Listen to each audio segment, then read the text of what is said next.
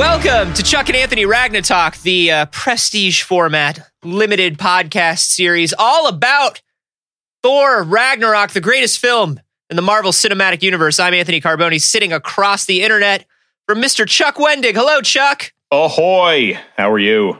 I am 50% Halloween candy, I think. That's good. Do you have a favorite of the Halloween candies that you like desire all the time? Yeah, we bought nothing but king-size Kit Kats and Reese's Cups. Oh, good to choice. Give to the children. Can I tell you a secret, though, about I just came back from fucking Canada. Yeah. And they have Kit Kats there, and their Kit Kats are made by Nestle, whereas our Kit Kats are made by Hershey. That's weird. It's a superior Kit Kat, I'm going to be honest with you. And I like Kit Kats here. Like, I'm no shame. Wow. They're just different. They're just a slightly... But that's the thing. Candy, which is what we call Captain Candy from Canada. Yeah, Candy. Candy from Canada is so much better. It's weird, too, though. You're always like, none of the brands are brands you really know. There's like a Mr. Big Bar and a Crunchies. Yeah. And it feels like that's like some slipstream alternate reality shit. It's pretty cool. Yeah, when I went to Japan, they had candy. They have American candy, and they're obviously obsessed with Kit Kats. Yeah. Like, they have a ton of They do. They have like Kats. Squid Ink Kit Kats. And yeah. strange, yeah. They have like limited edition sake Kit Kats. Right, and right. Sushi, everybody's sushi had Kit Kats. Yeah. Everybody's had the green tea matcha ones. Those are like kind of the famous Japanese Kit Kat, but they have all kinds of weird different candies. One was called like Black Thunder. It was just like... What is Black Thunder Kit Kat? Black Thunder. Well, that's not a Kit Kat. That's just a different candy. And it's just a different candy. Yeah, it's just this chocolate bar. But it's so good. Candy in other countries is just way better. And I don't know why. I don't know. We do something wrong here. Like I always go to the Global Food Store in Glendale. Yeah. Which has like all kinds of weird different stuff from around the world. And they always have Aero bars. Oh, yeah, they have those in Canada. The little like weird bubbles. Yeah, they got bubbles in them. Just bubbles. Bubble candy. So good. Yeah, it's not. And people are like, "Oh, it's like crispy, like a Crunch bar." I'm like, no, it's just soft. Bubbles, dude. Just bubbles. It's airy. Oh God. Have you had Tim Tams? By the way, I love Tim Tams are the best. I mean, not a candy, cookie, biscuit, quote unquote. But they got you do the slam, the Tim Tam slam, where you turn a Tim Tam, you turn a cookie into a straw, and drink through it. Yeah, that's milk Australian or whiskey, whatever you want. Whatever you want. We need more stuff like that. Yeah. The only candy that I think of here that you could use kind of as a straw is like a Twizzler or a Red Vine. Yeah. And who wants to do that? No, that's how you drink your activated charcoal smoothies. That's how you do it. Yeah, just get them right in there. Oh, Chuck. Yep. This is a podcast entirely about Thor Ragnarok and only Thor Ragnarok, which sometimes means we're actually a podcast about Planet Hulk. Why wouldn't you be? Well, you have to be if you're going to talk about Thor Ragnarok, and you have to be if you like good things. Yeah, if you don't like Planet Hulk, just get out. We start off this episode with Thor noticing Valkyrie in the bar. Yep. They get into a bit of a tiff because he realizes she is a Valkyrie. Yep, Asgardian and Valkyrie. Mm-hmm. She's like, nope, I'm a scrapper, sucker. I'm a scrapper, and Asgard sucks, and you suck, and no one gets off Sakaar. Yeah. I like, though, that this movie is kind of this, for like, it feels like a goofy sort of fun movie, but there's stuff kind of going on there. And there's this great thing that goes around for all these characters where they don't know who they are, right? Mm-hmm. They've kind of lost their way, almost literally in some cases, and they're trying to figure out what their identity is. Thor, is he, the god of hammers, the god of lightning? Is he the king? Or is he just some random Avenger lost in the universe? Who is Loki? Is he actually a good guy? Is he just your standard Loki kind of trickster shithead? And she, is she the scrapper or the Valkyrie? Yeah. It's cool. Cool. There's a lot of that, and it's all very good. And the other thing that I like that comes through about her in this scene is we get to see a bit of like actual deep PTSD that's clearly there. Yeah, she's got something going on behind her eyes. Yeah, and that's kind of a testament to Tessa Thompson. Yes. Because they don't get into too much of that. Even when they tell the story, it's told mostly in a very stylistic sort of flashbacky way later. Yeah, beautiful. Beautiful. Yeah. So a lot of that PTSD that she's bringing to it and that depth that she's bringing to it is definitely coming from an inner world for Valkyrie that she's creating in her performance. And I really love that. It's a very strong performance. She always gives very strong performances in everything, though. That's, I think, why she should be in all movies. Yeah, somewhere. Just put her in everything. In the background. Yeah, it's fine. I heard she's 15 of the 20 hidden ghosts in the background of The Haunting of Hill House. Yeah, I've paused every frame looking for the Tessa Thompsons in the background. And that's why they're so damn spooky, Chuck. Yeah, they're so spooky. They are actually spooky, by the way. They're very spooky. They're very spooky. Okay, this is a podcast entirely about Thor Ragnarok and Hill House. Planet Hulk, but goddamn, Hill House was a good show. Mm-hmm. It was, as long as you don't care, as you pointed out on Twitter, as long as you don't care that it has nothing to do with its namesake, it's an amazing show. Literally nothing to do with the book The Haunting of Hill House. Nothing, yeah. I think if you're looking for an adaptation of The Haunting of Hill House, the 1999 Owen Wilson The Haunting is actually... is the better, is he more authentic? Yeah, it's more based on The Haunting of Hill House, but this, oh my gosh.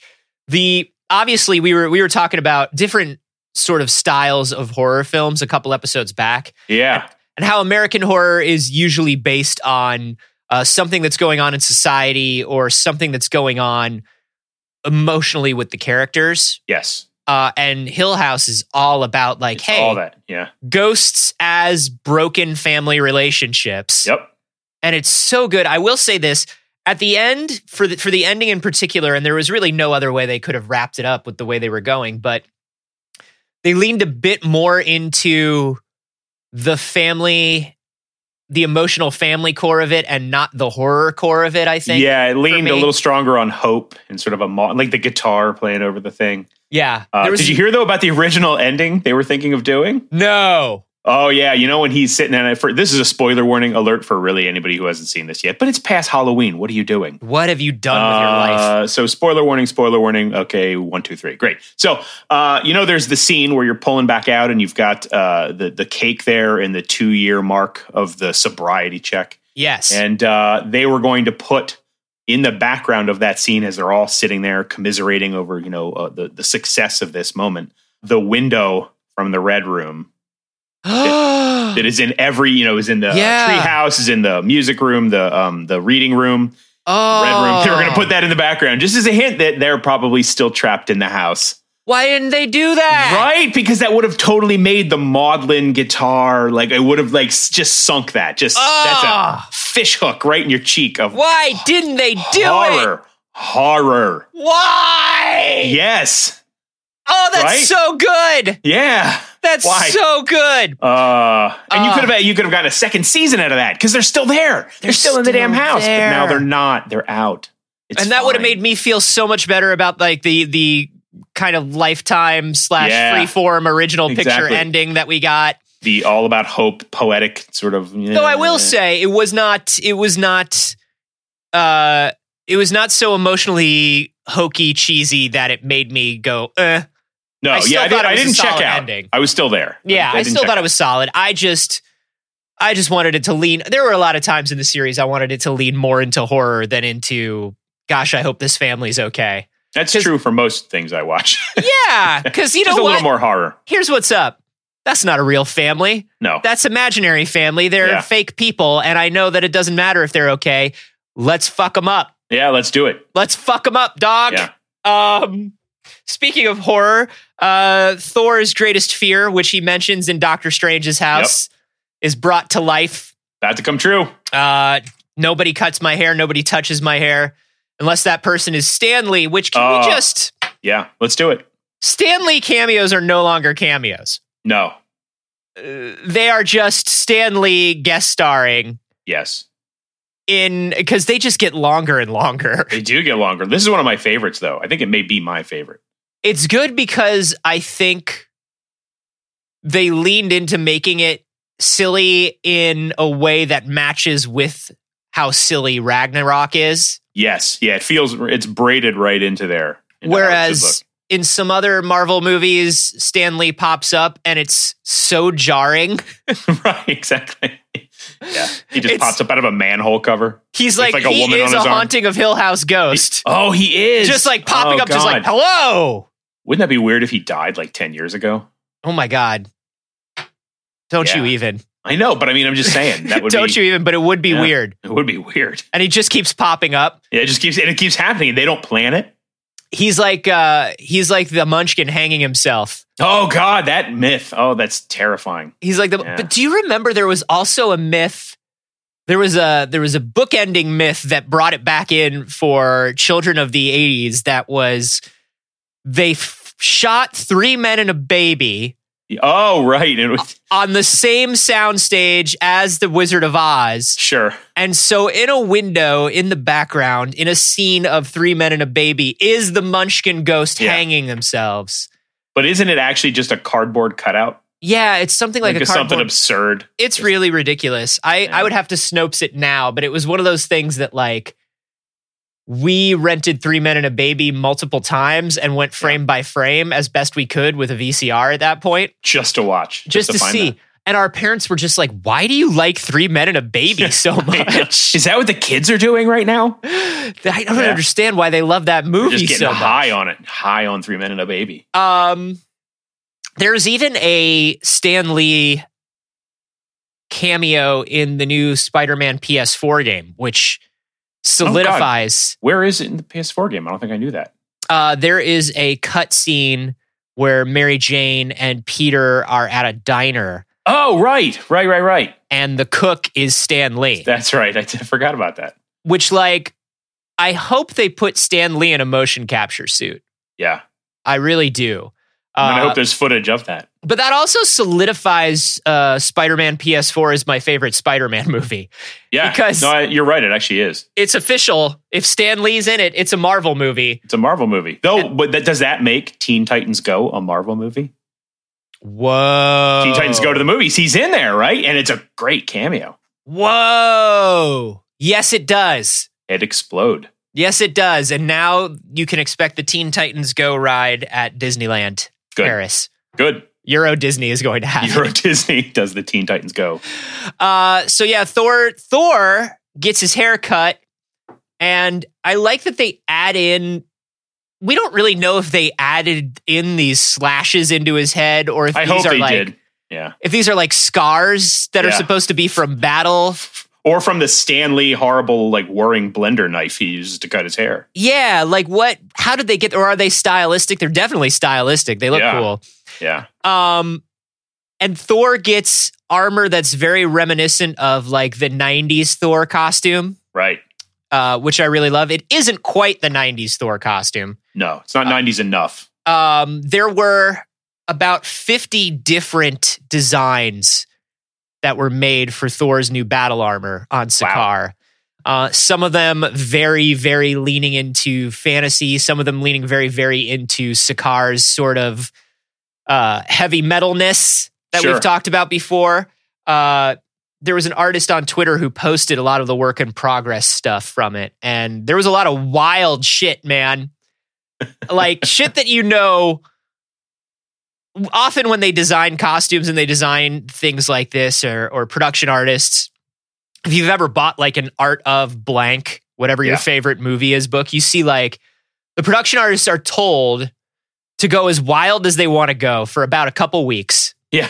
And then they rein it back to reel it back. Usually what they initially knew it was going to be. Yeah. Which is one of the things that I think must be kind of a little frustrating about being a production artist is like, but it's also kind of, I guess, depending on how you look at it, the fun part, which is like, you know that you're going to spend 2 weeks doing the most out there shit.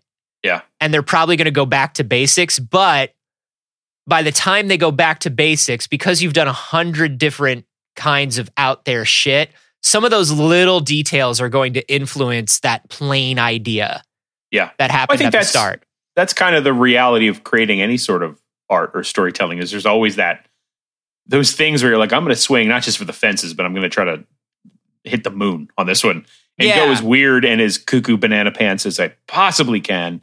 And then you do, and you're like, I can't keep that. Like realistically, we can't Batman can't die of cancer. Like, so we're just going to reel that back. I mean, he can, but he can't. But he can, but no. I can't do that. I can't do it. How do we find that thing, but then in a better way? Yeah, I'm writing something right now with a buddy, and it's one of those things where as we're writing the first draft of the episodes, it's just like we're writing it and we're looking at each other and we're like, all of this goes. Yeah, we know that, but all of this goes, but let's see where we can take it right now. Let us wander. But yeah, I love this Thor suit, and I wish it lasted longer. Oh, he's a handsome. It looks right. It does. Everything looks right on him. Right. Like that's one of those Hemsworth things. Oh God, and even in Ghostbusters. Yeah. Which she's one of the best things in that movie. Actually, the performances in general are really one of the best things. I'm not going to lie, I wasn't quite as jazzed about the new Ghostbusters as I wanted to be. Same. But that's mostly just on the story kind of script effects level, but the performances are amazing. There's some third act stuff in the new Ghostbusters that were studio notes. Yes. Oh yeah. Oh yeah. Because I think like when you watch the credits, there's that musical number, and that musical number was the original ending. Right. Like you can tell. Yeah. And then you can tell that the studio was like, when are they going to bust all the fucking ghosts? Yeah, exactly. This has to go somewhere. Right. But yeah, he was very good in it. And that's another one that was like heavily, heavily improvised. Yeah. His comedic timing. To go back to the when he's with the Valkyrie in the bar, Scrapper, and he does the whole tiny nod to feminists, like, I like women. And he just has this, like, it's about time. And he's got that thumbs up. It's just this perfect, awkward moment where he's kind of constantly covering up the last thing he just said. He does tough guy trying to get better. Yeah. So well. And you wonder, like, hey, was that you as a cool, tough, beautiful teen, Chris Hemsworth? I hope so.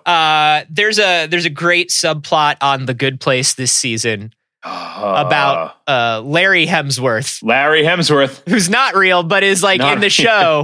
He's this perfect Australian, I think, pediatric surgeon. Yeah, and he's this beautiful man, but he's like the black sheep of the Hemsworth family. Yep. Because he's only a pediatric surgeon and the most the most famous one in Australia, and which puts him on the low ranks of that totem pole. Yeah, and he's just beautiful and wonderful. But yeah, I love this. I love this 90s Thor armor, and I wish that it had made it to Infinity War, but I know that they were shooting parallel, or they were in production parallel, and so they didn't get the memo that the Ragnarok armor was going to fucking rule. I know. More of that. Let's just put more of Thor Ragnarok in all the future movies. All movies. So this is where it all goes down. Yeah. This is just, I know we say it every episode, but the introduction. This is the best introduction. This is the best introduction in all of Thor Ragnarok. Yeah. So we're sitting in the Coliseum. I love the weird pixelated hologram projector technology on Sakaar. Oh, I know. And when the Grandmaster is projected, thrust into the entire center, it's really, really amazing. It's a beautiful, well-designed scene. We've got Loki sitting up in the box. Yep. Because once again, we still don't know what Loki's relationship is with the Grandmaster, or what kind of position he's talked himself into. Nope. But he's literally sitting at the Grandmaster's left. So he's just there. He's there now. He belongs there. It's fine. Background of this scene. This is the box that has the background art from Fantastic Four issue from the 60s. Does it really? Yeah, this is it's a splash page, a 2-page splash of the Thing holding a giant gun. And that becomes the metal work that's painted on the background of this box. Whenever they needed texture in Sakaar and they weren't going to build something 3D, whenever you see a pattern painted on the walls, it is some sort of Jack Kirby art. Excellent.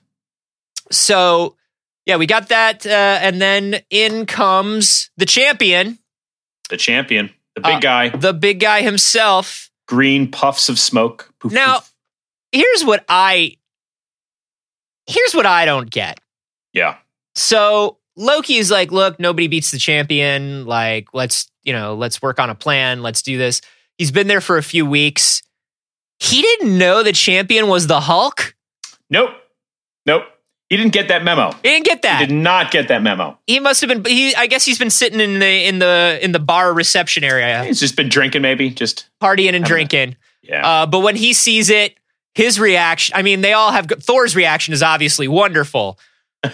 But He's so excited. He's so excited. He's just excited. Eager and thrilled. But Loki's reaction is so wonderful.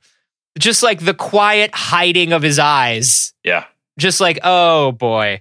And this is where we get the famous line that was given by a kid who was on set, who was a Make-A-Wish kid. No kidding. Yeah, so the story goes. There was a kid visiting set.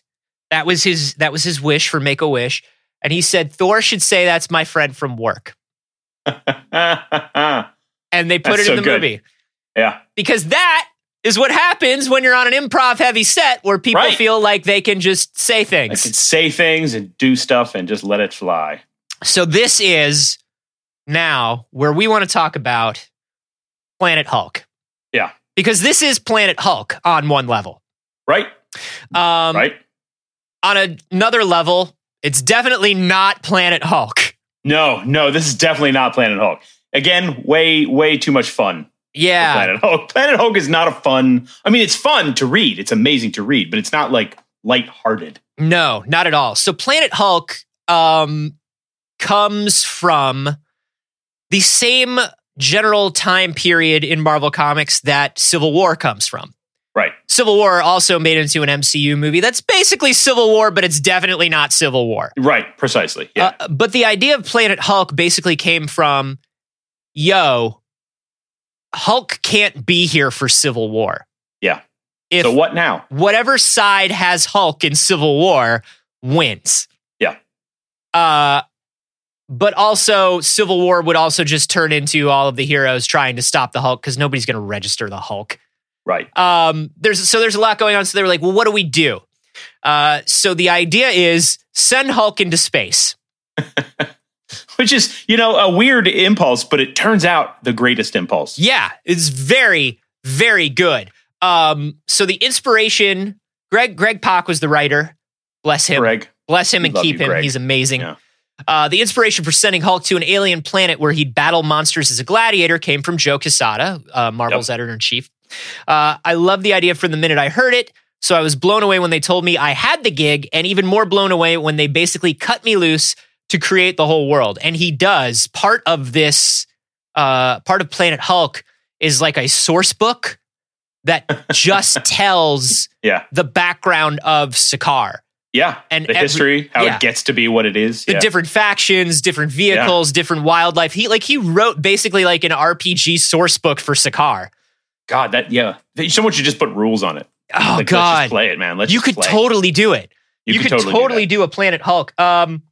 So this starts in a couple issues of J. Michael Straczynski's run of Fantastic Four.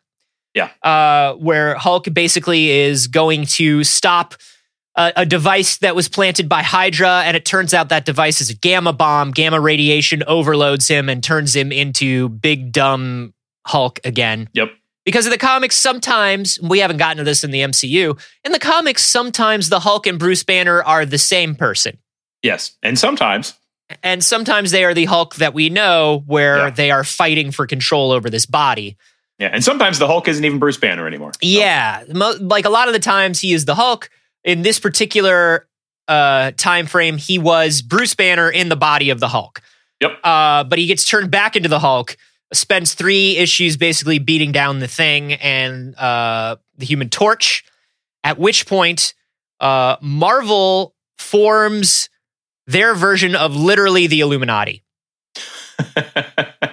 Yeah. Literally the Illuminati, which is in the Marvel comics, Tony Stark, Stephen Strange, Mr. Fantastic, Reed Richards. Mr. Fantastic, yeah. Namor the Submariner. Yeah, who later goes poorly. Namor not Namor. really wanting to be a part of it. They try to get T'Challa in there, and T'Challa's like, no way, no shadow governments. That's sort of against my whole thing. Yeah.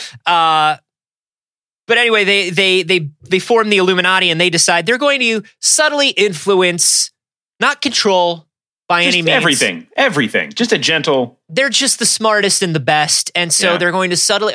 Professor X is there. They're going to subtly influence events in the Marvel universe so they go the right way. And the best thing they could do is launch the Hulk into fucking space. Fine. Just put him in space.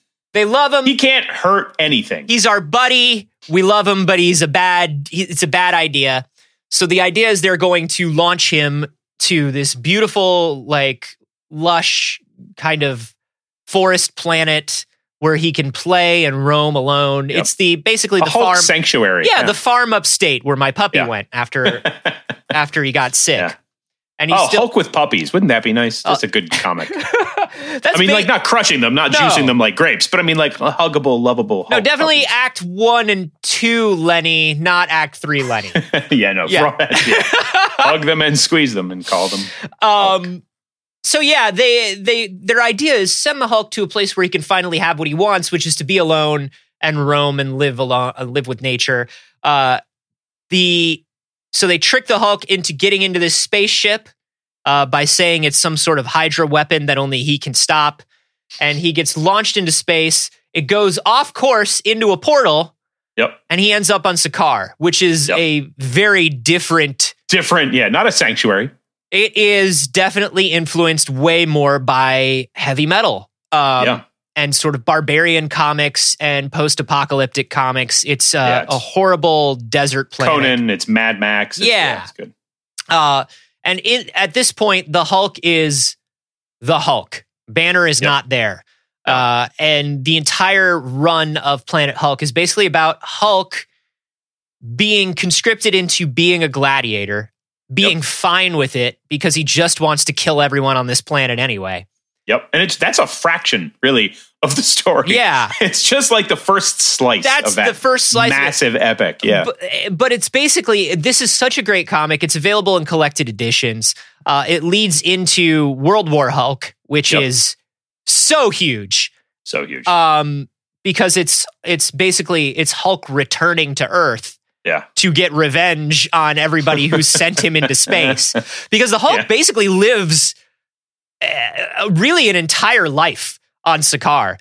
He rises to power. He rises through the ranks. He becomes not just the champion, but the ruler of Sakaar. The ruler, the leader of these people. The ruler of, Meek is there. Meek is not, I think we said that, but he's not this Meek. Meek, a very different Meek. Very different Meek. A very talky, very warlike Meek. Yeah, Korg, cowardly, but then that turns. Yeah, Korg is also there, and Korg is. There's a lot of Korg in Taika Waititi's performance of Korg. Like when I went back and read Planet Hulk, I was like, oh yeah. Korg was recognizable. Yeah, Korg was always sort of this quiet pacifist. We do this because we have to. Yeah. And nothing about his mom's boyfriend. Though. Nothing about that. Korg is not silly. There's nothing in Planet Hulk is silly. No. But anyway, Planet Hulk is absolutely amazing. And I think we talked about this in the original episode. When I saw the trailer for this, I was like, holy shit, they're doing Planet Hulk. Yeah, they're doing Planet Hulk. In the books, the other gladiator that we recognize is not Thor. No. It is somebody else who is equally cool, and we're going to leave that. You go read it. It's a quick read. It's only I think it's like 12 issues or something. Yeah. But it's an equally amazing other gladiator. Yeah. But when I saw that they were replacing that character with Thor, I was like, man, this is such a good idea. And definitely it is such a good idea. It works. 100 different versions of Planet Hulk as a movie played out in my head. This movie is not Planet Hulk. No, but it gives you like the taste. Yeah, a little taste of Planet Hulk, and it definitely works way better for the MCU. Planet Hulk does not work in the MCU. No, not unless you did a weird like Marvel Netflix series or something about that. That would have to. Yeah, I don't even know how you tell that story. Not in a film. Well, it was kind of like when James Mangold was like, "I'm making Old Man Logan." I'm like, "You're not making Old Man Logan." Yeah. Yeah, you're catching the whiff of Old Man Logan. Old Man Logan involves a motorcycle chase through the skeleton of Giant Man. I don't think you're doing that. Yeah, I want you to do it. Are you gonna do inbred Hulk babies? Are you gonna do Appalachian inbred Hulk babies? Yeah, please. Because I don't think you are. No. But they really do justice to Planet Hulk and a lot of the stuff in this movie. The same way when I watch Civil War, I'm like, this is not Civil War. No. But it gets it. But it gets it. Yeah. And the emotional core of Civil War is there. That's the other thing that the Marvel Cinematic Universe does so well is like, there's a lot of real comic booky stuff that happens around the edges of Civil War. Some of it has to do with Spider-Man making a deal with the devil. I don't know. Yeah, it's fine. It's fine. But what they got right was the emotional core of the two characters that had to be the emotional core of Civil War and their relationship. Right. Like they did a good job of building up Steve Rogers and Tony Stark's relationship. And it still uses Spider-Man as a bit of a fulcrum. Yeah. Which is, again, an emotional point of the comic. And while it's totally different in its expression in the film, it still gets it. Yeah. When they announced Civil War, I was like, how are they going to do that without Spider-Man? Yeah. And then they brought in Spider-Man. And even though they brought in Spider-Man, when I watched it, I was like, they could have done this without Spider-Man the way they did. Yeah, they could have. Absolutely. Because Spider-Man is much more prominent in the Spider-Man was basically audience surrogate for Civil War. Yeah, it's true. And in the movie, he kind of is as well, but it's like such a weird, silly, campy thing that happens so quickly. So they didn't lean on him as much as they had to. This really does a lot of service to Planet Hulk. In that, like, the Hulk's emotional core during this movie is number one, I think more than we've seen even in the previous entire Hulk movies. I agree. Yeah. This movie gets Hulk so much more right. Yeah. Again, a question of who are you? That core identity question of who these characters are, who they think themselves to be, and who they really need to be is addressed with Hulk. Yeah, and like even watching Hulk in this scene where it's like, no, I know who you are, Thor. Yeah. Oh no, I know who you are. Yeah. Still gonna beat your ass. I'm not exactly a fan of the Avengers now. No. Time to beat you down. I'm not a fan of humanity, and I'm not a fan of Bruce fucking Banner. Yeah. Which is a cool thing, like, because this is also Hulk is definitely talking. That's new. That's new. And I had to go back and remind myself, because if you read Hulk comics, you're so used to Hulk talking. Right. Whereas that's not really something they've done a lot of in the Marvel movies. Yeah, this is a clear upgrade. But having him expressing himself and being like, no, I don't like Banner, and I don't like you, and I don't like Banner, go to hell. Yeah, it's really wild to see it, and I really do love Hulk, and I think Marvel did a smart thing in pulling Hulk back and not using Hulk in his own movies anymore. Yeah, I don't know that it works. I mean, it's tough to do because I'm actually a really big fan of Ang Lee's original movie. Sure. Which is not a great superhero movie.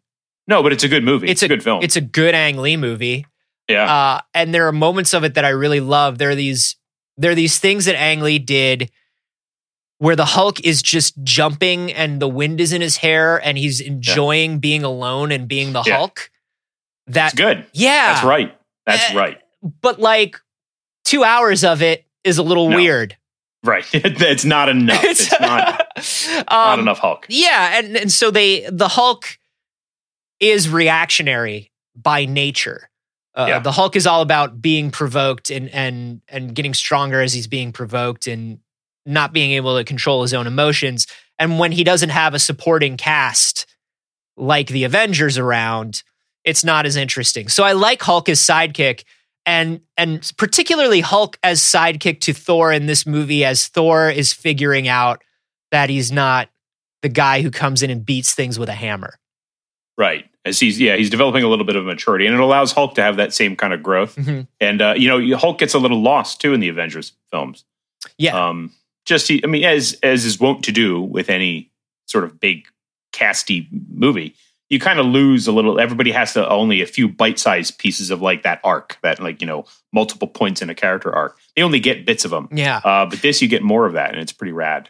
Yeah. But mostly what the Hulk gets right here is just a lot of punchy. Hulk, just hulking out. Just hulking out, man.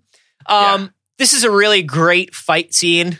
It is. This is really great action. And the fact that what I love is they give these moments where the two of them, each of them are surprised by the continuing strength of the other one. Right. Back and forth, they kind of go. Yeah. And you get to sort of see that they are pretty evenly matched. Up until this point, in this movie, we get whispers of people who can defeat the Hulk, but we have definitely been given in the MCU that early Marvel Universe fact that Hulk is the strongest one. No one beats the Hulk. No one beats the Hulk just by beating the Hulk. Yeah. So this gives us a chance to really see how Thor and Hulk are matched up. Yep. Which is fun. It's one of those fun, really comic booky moments where it's like, let them fight for 3 pages. Yeah. We also get to see everyone's reactions to how powerful Thor is. Yeah, and they to the point where they boo him in the beginning and begin chanting thunder. Yeah, as it goes, we get to see Valkyrie surprised by it. Yeah, and I love the way she just turns her ship and just like sits. Yeah, and drinks. She just hangs out like up above by herself. It's like such a heavy metal sort of like the magazine kind of thing. She's just like there, just drinking. But it's like and it's another one of those. It's like how she has like the bags of chips. Yeah. Like in her, like it's her truck. It's her work vehicle. It is her work truck, yeah. And so she's hanging out the back of her truck, like kicking her feet and having a beer and watching the game. Seeing Loki and the Grandmaster's reaction is also good. Loki is obviously terrified, but he's also like a little terrified by how capable Thor is without Mjolnir. He's surprised. Yeah, which is nice. Of course, nobody beats the champion. No. Although it's important, I want to cover one of my favorite moments, though, is there's that tender, gentle moment where Thor puts out the hand and, it's like, sun's getting real low.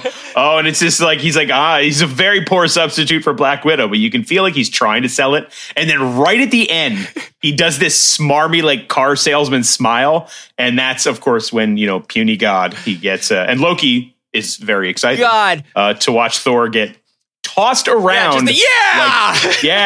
Just like a dog with a rope toy, just whap whap whap. So good. I love Loki. Just like there now, Yeah, now you know. And then the Grandmaster's like, all I wanted to do was take over the Earth. That's all I wanted. Simple. And then I had to sit through this. Yeah. Now you know. Bullshit. But I do love all he really knows of Natasha's patter is sun's getting low. Sun's getting low. Slower now. Did I get it? It's real low. Did I do it? Hands out. Hands out, buddy. Hands out. There's a little bit of an emotional subtext to that, Thor, that maybe you're not getting. Yeah, no, maybe not. Yeah. So we get the deactivation, but we also get this really intensely powerful moment of Thor calling on his power, seeing Odin. Yeah, the first hint of it. Right? The thunder, like the power of the god of thunder is not the hammer, it is Thor. Which is kind of Thor's journey in this movie, and we do get to see this initial activation of this power. You get to hear the drums, and you get to zoom in on that, that bespoke Etsy eye patch of Odin's. But we don't get to see much more of it than that. Nope, just a little hint before the match is called, and we go really briefly for literally just 10 seconds of this. Yeah, back to Asgard. Yep.